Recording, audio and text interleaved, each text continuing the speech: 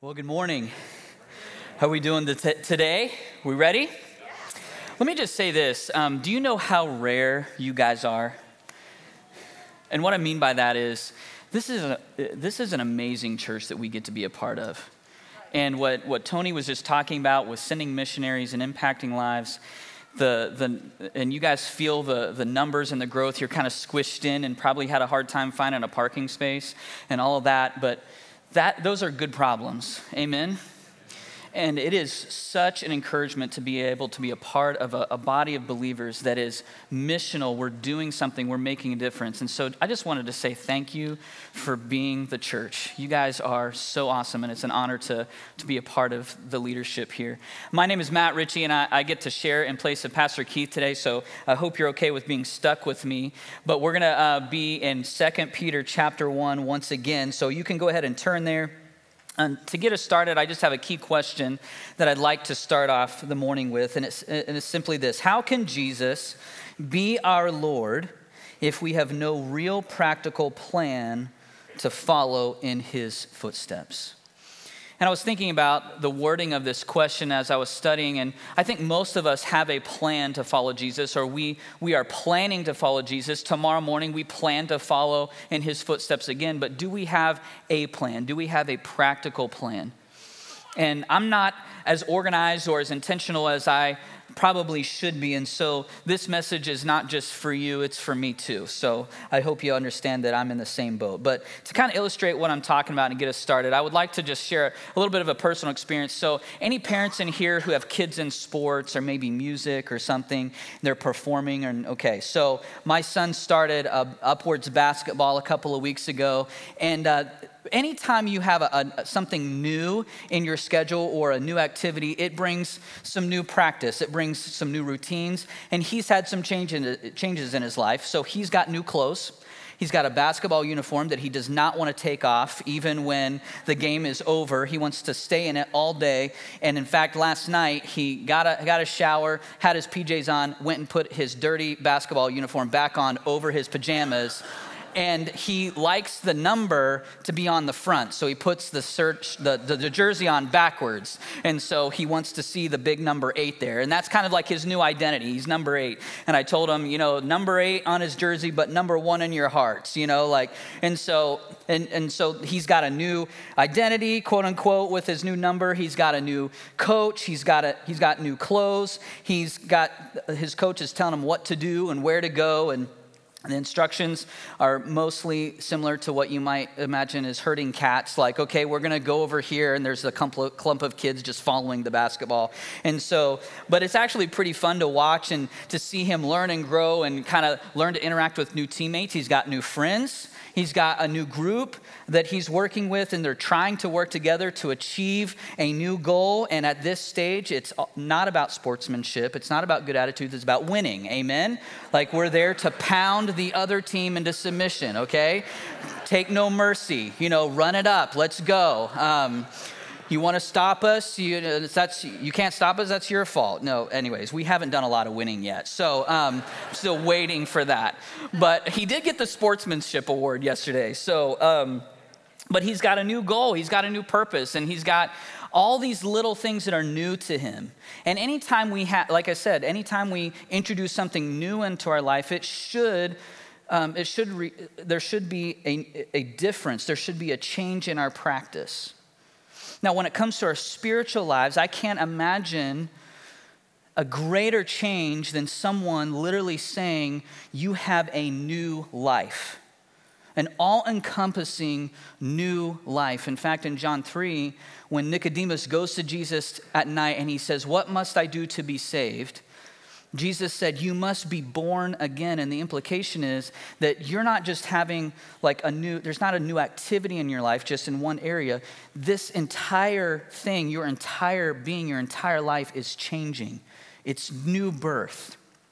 It's new life. And if we're going to experience that kind of transformation, and I trust most of us in this room have, if there's new life, there should be new practice. Simply put, our life after Jesus should look different from our life before Jesus. Amen? And so how does that come to be? And I believe there's a process to it. I believe there's some time that is necessary for those differences to actually become more and more clear. But when we escape sin, when we escape our past and we have a new life, there should be a difference. And Pastor Keith, by the way, if you missed last week, he unpacked the verses immediately preceding the passage we're going to study today, and he talked about escaping the corruption of sin, the corruption of evil. And if you missed that, I would encourage you to go back and listen to that, because it does kind of set up where we're going to be at today. But the question, again, that I'm dealing with is, do we have a practical plan to follow Jesus? And here's, again, kind of another secondary question. Once we have victory, once we have power in our life, once we have this newness of life, how do we grow in that? How does that enhance? How do we become stronger? And here's the reality. All of us understand that even after we come to Christ, there's still some things that are broken in our life. There's still some weaknesses in our life. We still don't know everything. There's some ignorance. I'm not saying we're stupid, but compared to what God knows, if you compare that to what he knows and what we know, there's a big difference. We know a tiny little fraction compared to everything that he understands. And so because of that, we often make human error or mistakes. And even there's sin that sometimes still rears its head in our hearts and lives. And as Christians, we may wonder, like, how did that happen? And what can I do different? And I don't think anyone would blame God for our sin and say, you obviously didn't save me enough or forgive me enough, and it's your fault that I still felt. But there's some areas in our life that we wonder, like, there's still some weakness here. How can I deal with that? How should I deal with it? And I'm kind of giving away the answer before I get there, but there's this process of sanctification, or what we say around here at Grace, we say it like this: it's becoming more and more like Jesus every day. And sometimes that process is slower than we'd like. But I believe that as part of that process, it's not God doing it all without our participation. There is a responsibility on our part to do the following. I'm reminded when Jesus came to the disciples and he said, hey, follow me. What did they have to do? They had to drop their nets. There was a response. There was an action. There was an obedience. And so that's what we're talking about today. And I hope that I can make this clear and encouraging to you. So in 2 Peter chapter 1, verse 5, this is the verses that we're talking about today. It says this in verse 5: for this reason, make every effort to supplement your faith with virtue. Now, we're going to go through the list of those things, but I want to pause here, and I want to say this, and this is kind of the first point. Salvation is more than forgiveness of sins. Salvation is new life. It's not just forgiveness, although that is a wonderful gift, and that is an incredible thing that Christ offers us. And he does that for us. We can't forgive ourselves. We can't earn forgiveness ourselves. We can't pay or suffer enough to earn that justification. He does it for us. But salvation is greater than just dealing with our past. It's our new life. And make no mistake, that faith, it says it's supplement your faith, but that faith is not something we got on our own. Remember, Hebrews 12 says this. It says Jesus is the author of our faith. And so it is a gift of God. Ephesians 2 says that our faith is a gift from God. He begins the process of faith. He is the one who reveals himself to us. And when we see him and we begin to trust him, and we begin to love him and understand more and more who he is, then there is a point where that faith, we can truthfully say it is our faith. But it's not something we manufactured all on our own. It's something that God has given to us. But yet there is responsibility. Once we have a view of Christ, once we have a relationship with him, it's just like what he said to the disciples. We are called to follow him. And we say the phrase, taking our next steps around here a lot, to the point where you might be sick and tired of hearing it sometimes. And it seems like a cliche, but we really do believe that there is a responsibility on our part to follow Jesus, to take our next steps with him. Now, You guys have probably got a smartphone or a laptop. Anybody do some downloading of software on a device? You're familiar with that process? It takes longer than you want it to, and you're just like, okay, come on, let's go. But what good does the app or the software, what good is it if you don't use it?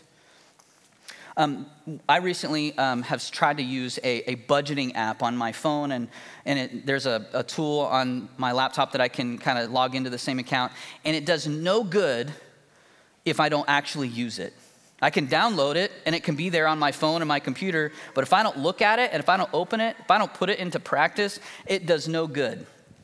My wife and I recently discovered this when we had a discussion about our finances. Anybody have that similar discussion? Okay, so like when you discuss finances with your spouse, there may or may, I don't know if your marriage is like this, but there could be at times small disagreements once in a while. But one of the things my wife and I discovered is that like when it comes to tracking what we spend, we actually have to use the tools that we put in place to track our spending. If you say, hey, we're going to use this application to track our spending, we're going to, the app that I have links to your bank account, and like there's just Target.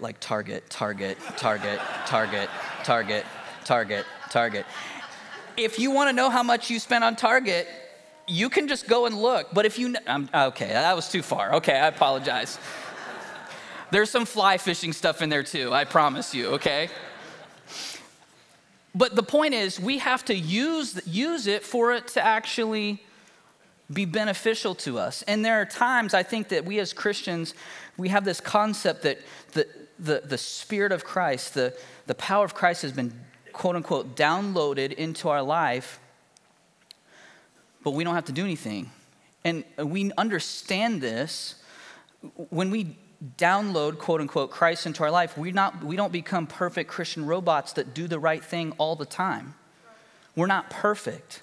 There's still a human element that's a part of our being, and we still have a will. We still retain what knowledge we have. And we do our best, I believe, most of the time, but there is still a process, I believe, that helps us grow and unlocks power and freedom in our life. And it takes discipline, it takes effort. There's responsibility. And so that's the second point, is that this new life that we have in Christ, it's not just spiritual, but it's actually practical and it's physical. It's tangible. There's practical response. There's action in the real world in real time that we can do to better align ourselves with Jesus himself. So what is our plan? What are we doing? Are we just kind of flying by the seat of our pants? Or are we being intentional about it? Dallas Willard wrote a book called The Spiritual Disciplines, and in that book, he used the picture of an athlete or a musician, much like I did at the beginning of the message, where he said, do you think an athlete, once he steps on the field, has he prepared for that moment? You know, we're in the playoffs, and there's these games going on. Trust me, those athletes didn't just wake up last week and go, you know what, I think I'm going to play in the playoffs next week. No, they've been planning it literally for a lifetime. They're in the gym, they're working out, they're studying a playbook, they're preparing, and that's why you and I are not in the playoffs, because we haven't done one single thing to be there. And so when it comes to our spiritual life, when we're confronted with temptation or sin or things that have kind of plagued us in the past, the enemy doesn't just give up on us. Oh, they're a Christian now, I'm not going to bother them anymore. No, he is still actively searching us out. And we need to be prepared for those moments. And so how do we prepare? I believe Peter gives us some insight into this with the rest of that verse. Guys, I know I'm a little bit out of order on the slides, but if you would go back to 2 Peter 1, 5 through 7. And it says this, and it says, for every reason, make every effort to supplement your faith with virtue, and virtue with knowledge, and knowledge with self-control, and self-control with steadfastness, and steadfastness with godliness, and godliness with brotherly affection, and brotherly affection with love. And I'd like to just take some time and break down each of these words just briefly. First of all, we have virtue. And I think on the surface, most of us go, well, I know what virtue is. But I want to press into it a little bit because it's not just being good. It is the highest moral excellence. Honor might be another word to use here. And I want to just say this too, that the fact that virtue exists, the fact that a moral law exists is actually, in my opinion, a very clear evidence that there is a God. And so if you're ever wanting to understand, better defend your faith, and maybe there's a person that asks, why do you believe in God? Here's a good answer, is that there is a moral law, and that implies that there must be a moral law giver. You see, when we go to all the corners of the earth, it could be the most remote civilization that has no outside influence from Western culture or wherever, they still believe that murder is wrong. They still believe that harming others is wrong. They believe theft and lying is wrong. And there's a code of sorts, or an understanding of right and wrong, even in the most remote parts of the world. And actually, these things are universal from culture to culture. Without any cross interaction, these laws, these morals are clearly understood. And I can't help but think that this is exactly what Jeremiah and Hebrews, the writer of Hebrews, is talking about when it says this, and God says this to us through those two books. It says, I will put my laws into their minds and write them on their hearts. I will be their God, and they shall be my people. And all of us have an understanding of right and wrong, and I believe this morning that comes from the moral law giver. I attribute that to God and his goodness. But the bottom line is we have a basic understanding of what right and wrong is. And God has called every single Christian, every single follower of Jesus to commit to living in a way that is morally excellent. And I realize that that's kind of a no-brainer. Most of us understand, if I'm going to be a Christian, that generally means I should be a good person. Christians don't get to steal, murder, lie, cheat, all those things. And the starting point of this list is, yes, you come to Christ, supplement your faith with a commitment to live honorably, to live virtuously. The second piece of this is to expand your knowledge. And this is specifically, if you study the word there that's used in the Greek, it's specifically connected to spiritual understanding. In other words, we are called not to just have a basic understanding of right and wrong, but to have a deeper understanding of even the nuances of some of the social tensions in our world, and understanding how to apply Scripture to things that maybe aren't explicitly lived out or called out in Scripture. Like, for example, TikTok and social media isn't addressed in the Psalms or Romans. Okay, and so, but I do believe there should be parameters around screen time and phone usage and certain apps and entertainment and music. And there's no verse that says, thou shalt not have Snapchat. Now, I would wish that as a youth pastor, but I can't quote that to the teens in our student ministry. But I am also called to try to help them understand principles about being careful with what they put in their mind and in their hearts. And so as Christians, we are called to expand our knowledge. And this also includes knowing God rightly, knowing God correctly. So often we project things onto God or characteristics onto God that are not who he is at all. Pastor Keith has talked about this before. Sometimes when we have experiences in our past or even in our childhood, maybe we had a father that was distant or unengaged with us. And so it's easy to project that onto God when we hear him addressed as Father. And we, without even realizing it, we begin to think of him as being distant just like our earthly father was. And so we need to understand that as we read Scripture, it's not just about figuring out what is right and wrong, but it's knowing God rightly, understanding who he truly is. And that will lead us to a place of confidence. And then the third word there is self-control.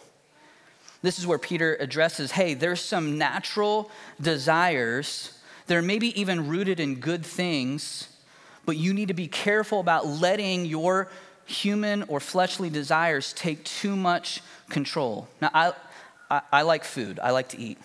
In fact, at the dinner table last night, we got into a discussion with our family, and we were kind of saying, what's your favorite food? And my wife said she likes Mexican food, and my kids, my 6-year-old daughter said her favorite food was ribs. And so I was like, my daughter's following after my own heart. And so, and then it came to me, and I said, well, kids, what do you think my favorite food is? And they said, everything. Everything is your favorite food. And so I couldn't really deny that, okay? But and we need food to survive, obviously. But I can't let food take control of me. And so there's a practice that's talked about in Scripture of fasting. And it may not just be fast of food, but it may be a fast of entertainment where we intentionally push something away that may not even be sinful, but we intentionally push it away for a season to work on this idea of self-control. And obviously, we should push away things that are unhealthy and sinful. But there are maybe times where we push away things that they're just really important to us. They may be good, they may even be necessary, but we take some time to work on our self-control. And here's the thing, here's the reason why, is because just because we know something is wrong doesn't mean we won't do it. How often has the most educated person in a field messed up in the very field? Pastors. Has there ever been a pastor that's failed? Who knows better? It's probably the pastors. And this is a warning to myself. Just because I know what right and wrong is doesn't mean that I can just sit back and do nothing. How many times has a police officer committed a crime or a judge broken a law? There's experts in the field, and they actually fail in the very field in which they are experts. And so knowledge doesn't automatically lead to right practice. It's the willingness, it's the fortitude, it's the backbone to say, I am going to exercise self-control. Often our problem isn't ignorance. We often know the right decision. Not always, but there's a lot of times where we know the right thing to do, but it's just difficult for us, and so we just don't do it.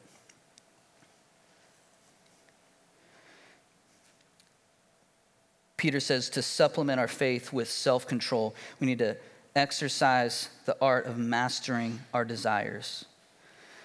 This leads to steadfastness, patient enduring. As our virtue and knowledge and self-control, as they continue to grow, our consistency over time will result in strength. Any gym goers? Anybody go to the gym? How many of you started this month? Okay, be honest. How many of you are going to be done in 2 months? Okay, so I started the week before January 1st, so I'm not in your group. But a couple of guys from the church, they got me going to this class, and I don't know what I'm doing there, but anyways, I'm doing my best. And the guy leading the class, he showed us a video of a friend of his who was a strong man, and the guy came on the video, and he took a hammer and a frying pan, and he tapped the frying pan with a hammer to show that it was really metal, and then he proceeded with his bare hands to roll the frying pan up like a newspaper. And I was like, is that what we're doing today? Because I'm in the wrong class. Where's the other one? We were like, he was like, why did you think I showed you this? And we're like, we have really no idea. You need to explain this. And he was like, well, here's what I'm showing it for. He's like, do you think that he started rolling a frying pan? He just woke up one day and was like, I'm going to roll a frying pan. No, he started with a newspaper. And then he went to a magazine. And then he went to 2 magazines. And then he just kept building up the tension or the resistance. And he made it harder and harder. But it was incremental, small steps. And he eventually, over time, a long period of time, actually got the ability to roll a frying pan like a newspaper. But he didn't do that on day one. And the guy leading the class, he gave us the second example. He said, could you rip a deck of cards in half? No, I could not do that. But I could rip one card in half. and maybe 2. And over time, maybe I had 3 or 4, and I work up over a few weeks to maybe 10 or 15. And eventually, the more and more you exercise those muscles, the stronger you will get. And we understand this principle in life, but I really believe that it's also a principle in our spiritual walk. We need to start small. We can't climb the mountain in one leap, but we need to take that incremental next step. And so this steadfastness is a key part of growing in our faith. It builds up strength. Some of you may be sitting here wondering, there's a place maybe in your life where you continually fail and you beat yourself up about it, and you're like, why am I here again? First of all, you're not alone. The children of Israel did this over and over again. They made the same mistakes over and over and over again. And God still loved them through it, and God still walked with them through it. And God doesn't abandon you when you go through those cycles. But I believe that He has called us to live for something greater than just ups and downs. I believe that there should be, maybe there are some peaks and valleys, but they're going on a trajectory, and we're actually growing. We're becoming more and more free. We're becoming more and more like Christ. And I really believe that He does not want us to live in a state of perpetual failure. Everything I read about the gospel is that He grants us new life. In fact, Jesus says, I came to give you life abundant. And because He promises us that, and we read here that there is some responsibility on our part, I can't help but think it's not God, it's us. We need to be taking those steps. The next word there is, He calls us to supplement our faith with, is godliness. And on the surface, it might look like that this is the same word as virtue. But as I studied it, I began to realize that it is something different entirely. In fact, literally in the Greek, it means to have reverence or piety towards God. Maybe another word could be respect. And the thought came to me is that as we understand right and wrong at a greater detail, as we continue to expand our knowledge, as we exercise self-control, and as we get stronger and steadfast over time, the response is my desires, my heart, my face, our hearts will become turned more and more towards Him. It'll be easier to love the things that God loves. It'll be easier to desire the things that He desires, to value what He values. And the response is simply worship. It's gratitude. It's saying, God, thank you for who you are, what you have done in my life. And that will begin to flow out of us. Have you ever met somebody that you might describe as a life-giving? They walk into a room and they don't even have to say much, but you just feel lifted when you're in the room with them. And you can't even really put your finger on it, but out of them is flowing a Christ-likeness, a godliness that encourages you. And when I'm in the room with those kinds of people, there's a part of me that goes, I want what they have. I want more of what they have. And it's because they're exercising these things. And then I believe that this is connected to it. The next word is brotherly affection. Brotherly affection. Now, this is, if I were to describe this, I would say it's treating others around you as family. And if you love God, you will love others. If your face is turned towards Him, you will love the people that He loves as well. And as you might expect, the original word here in the Greek is the same word from which we get the name of the city of Philadelphia. Now, aside from cheesesteak, and as I was reminded earlier, a good football team, what are they kind of known for? What do we call the city, the city of brotherly love? Now, somebody that grew up there told me that they questioned whether that was actually true, but the point is that's what we know, that's what the word means. It literally means to have affection or a kindness to people around us. And as a student pastor, I would tell you that yes, there have been times where teens have asked to live with me, okay? I don't know why. Maybe it's because my wife's a good cook. I don't know, but once in a while, somebody will ask to live with me. And there are times when we should reach out and help those in need around us. But exercise wisdom. You don't have to let people live with you, okay? Okay. But there are people that are broken in this life, and we see them on the side of the street, and we see that they're in need. And so often I find myself kind of with blinders on, Do you think this world needs you and I to have our eyes more open to the needs around us? And we don't have to do any grand kind of giving or gesture, but maybe it's simply opening a door. Maybe it's simply stopping to make sure their car's running or not or okay. And maybe it's helping with carrying some boxes or what have you. But I really do believe that we are called to have brotherly affection even with people we don't know and to treat them as if they're family. Again, with wisdom and all of those things. But I wanted to just give some honor to where honor is due. And one of the best examples of this, one of the people in my life that just, I think, does this so well is one of our staff members, Will Sprunt. And if you know Will, he will give you just about anything. He's let me borrow his truck. I think I've refused most of his help because I'm a prideful person.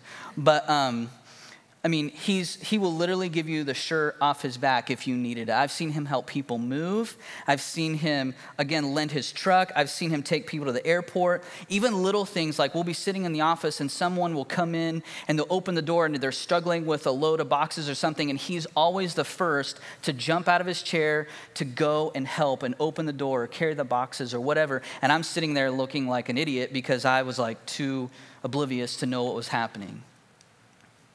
And so, first of all, I want to thank Will for being an example of this. Now, don't go to him after the service and start asking him for stuff, okay? But I think he's a good example of what Christ has called us to be, to show others around us brotherly affection. And then that leads us to show love. And love, especially in our age, I think the meaning of this word has become twisted. This is not erotic love or self-fulfilling love. This is unconditional kindness. And it's human nature to only love those people around us who love us back, or to only be kind to those who are kind to us. But I think we would all agree that this world needs people to be salt and light, to be loving, to be kind, even when it is not reciprocated. I was listening to an audiobook recently, and there was a story in the last chapter that talked about a town in France, and the name of the town escapes me. It's a French name that I can't pronounce anyways, but this town was very active during World War II in the protection and the smuggling of Jews out of Nazi-controlled areas into areas of safety. And there was a pastor that did a lot of the work, and he told his congregation that they were going to oppose evil, but they were going to do so without hate. They weren't going to let the pendulum swing against their enemies, and they weren't going to treat their enemies with hate. And the book didn't come out and say this explicitly, but I couldn't help but wonder, because one of the things that was evident is that the Germans stopped giving so much attention to this town. They basically let them do whatever they wanted. They had a school for kids the enrollment went from 18 before World War II, and there were so many Jews that moved into this area because it was a safe place that the enrollment of kids went up to like over 350. And it was no secret that the influx was due to the Jews, the Jewish people moving into that area. And the Germans knew it, but they didn't do anything about it. And I couldn't help but wonder if it wasn't because the people that were actively involved, they weren't acting out in hate. They were doing it. They were doing what they were called to do as best that they could do it, but they were doing so without hating their enemies. And I really do believe that the world, when they see us, even when we're quote unquote opposed to their ideals, if they see us do it without hate, I believe that it will only enhance our influence as a church. And this is what Peter has called us to, and I believe God has called us to. So I'm going to transition, though, to kind of the heart of the message, and I want to finish our reading in 2 Peter. I'm going to start in verse 8 and go through verse 9. It says, "For if these qualities are yours and are increasing, they keep you from being ineffective or unfruitful in the knowledge of our Lord Jesus Christ." I don't know about you, but I want to be effective. I want to be fruitful. I want my life to count for something. I want to make a difference. But that's only going to be possible if I'm free enough to actually participate in what God wants to do. And it goes on in verse 9, it says, "For whoever lacks these qualities is so nearsighted that he is blind, having forgotten that he was cleansed from his former sins." So like Pastor Keith just talked about last week, here's how to escape corruption. How tragic would it be to experience the great escape and then do nothing with that freedom? And to just live our lives in anonymity or not be effective. And see, following Jesus doesn't happen by chance or accident. Making this kind of difference that he calls us to doesn't happen by chance or accident. It only happens through intentional effort. And I really believe spiritual freedom, health, growth, and however you want to think of it, it has a specific path. It has a specific destination. That's why Jesus says that this pathway, it's not broad, it's narrow. And sometimes it might even feel rocky or dark, but it's a path that leads to something greater than we could ever get on our own. And I don't want to be confusing here, and I want to say this, and I want to be very clear. I'm not talking about earning our justification or earning our forgiveness or earning our good standing in God's eyes. This is not a work-based religion. This is a relationship. But once we have new life, again, Christ has forgiven us. We did not do anything to deserve it. He has set us free. We did not do anything to earn it. He has given us new life. We cannot be raised up to new life in and of our own strength. Only He can do that. But once we have this newness of life, we have a responsibility to follow. There's an old song that says, "Trust and obey, for there's no other way." Now, again, I want to remind you that Christ is the one enabling us to obey, to follow, to walk with Him. He gives us the desires, even the ability to do it. But nobody gets closer to Jesus. Nobody experiences greater freedom and power and strength in their spiritual heart and life just by sitting around eating Cheetos. It doesn't happen automatically. We need to have a plan. We need to be intentional about it. In this process that I'm talking about, the scripture calls it sanctification. And I said this earlier, that it's the process of becoming more and more like Christ every single day. And again, I'm going to come back to my question. We all have plans to do something.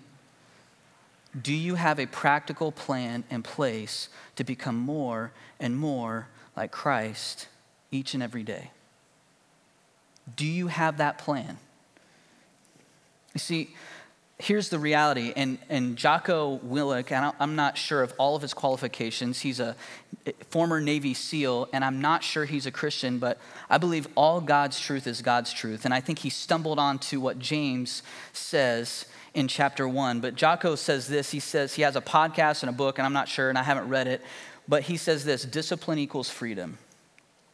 Discipline equals freedom. And when I read that, or I heard that for the first time, like, it intrigued me because this is a spiritual principle. This is a concept straight from Scripture. And the world, the message of the world might be like, hey, you want more time, you got to get up earlier. You want more money, you got to work harder. You want to be better in shape physically, you better put some effort into it. And so, yes, there are some things that I believe that even in the physical, they're good to do. But spiritually speaking, I believe this is true. Our disciplines lead us to freedom. In fact, we have a whole department here called the discipleship department. And this word discipline and the word discipleship are related because this is about disciplining ourselves to become more and more like Christ. And there's been some people in my life that I've looked at them, and to me, they're spiritual giants. They're prayer warriors. They have confidence. They've been able to withstand some incredible heartache in their life, but they do things differently. And anytime you meet somebody who is close to God and they have this relationship with Him that is close and vibrant and life-giving and strong, and you look at them and you say, I wish I had more of what they have, we have to be willing to be honest with ourselves, and ask ourselves this question: are we willing to do what they do? Now, I'm not a morning person. I will tell you that, okay? I have no problem admitting that. But I have to admit, there is something about starting your day with time with God. I don't think there's any, I think you can be a Christian and pray at lunchtime, okay? Or you can pray in the evening. I'm not saying to do this, to be a Christian, you have to pray in the morning. But there is something about the discipline of getting up early. In fact, Jesus did it himself. It says in the scriptures that even before it was light, he would get up and he would spend time. When we look at people who have this spiritual strength, are we willing to do what they do? Let me quickly close. James 1:22 through 25 says this. It'll be on the screen. But be doers of the word and not hearers only, deceiving yourselves. For if anyone is a hearer of the word and not a doer, he is like a man who looks intently at his natural face in a mirror. For he looks at himself and goes away at once, forgets what he was like. But the one who looks into the perfect law, the law of liberty or the law of freedom, and perseveres, being no hearer who forgets, but a doer who acts, he will be blessed in his doing. Jesus, while he was here on earth, did not give up one sense of his godness. He was fully God and fully man, but he disciplined himself. There were times where he gave up sleep. He spent time alone in solitude. What was the first thing he did before he started his ministry? He went into the desert to fast and to pray. He read the word. The scriptures talk about how he went up to the synagogue, as was his custom. He served. He got on his knees and served others. He prayed. If anybody can skip prayer, it'd probably be Jesus, but yet he made it a practice. And so if he is putting these things into practice, if he's putting disciplines into his life, how much more should we be putting those same things into practice? If we want to follow Jesus, a very simple thing to do is just to look at what he did and do our best to align our lives with the same kind of things. Does that make sense? I could talk about this for another hour, but we are out of time. So I'm going to wrap it up there. Please come back next week. Pastor Keith's going to talk about the stability that comes as a result of supplementing our faith. If you want stability in your life, come back next week and hear what Pastor Keith has to say. Let's pray. Father, I thank you so much for your goodness and, Lord, how you lead us. I pray over the words that I've spoken, Lord, I pray that everyone here would not just take my word for it, but they would look to you and look to you alone and your word alone for direction and guidance in these areas. Lord, I am flawed. I don't say everything perfect, but Lord, I pray that you would speak to each heart and speak truth to each heart. And Lord, help us to have the fortitude to take our next steps to grow stronger and more free and grow in the abundant life that you have offered us. We pray these things in your name. Amen. I'm going to ask you to stand if you would like to pray with someone. If you have some questions, there's going to be some people down front to connect with you. Take note, prayer and praise is Tuesday at 6:30. That's one thing that I love about our church is the prayer and praise nights, so take advantage of that. With that, you are dismissed. Have a great rest of the day.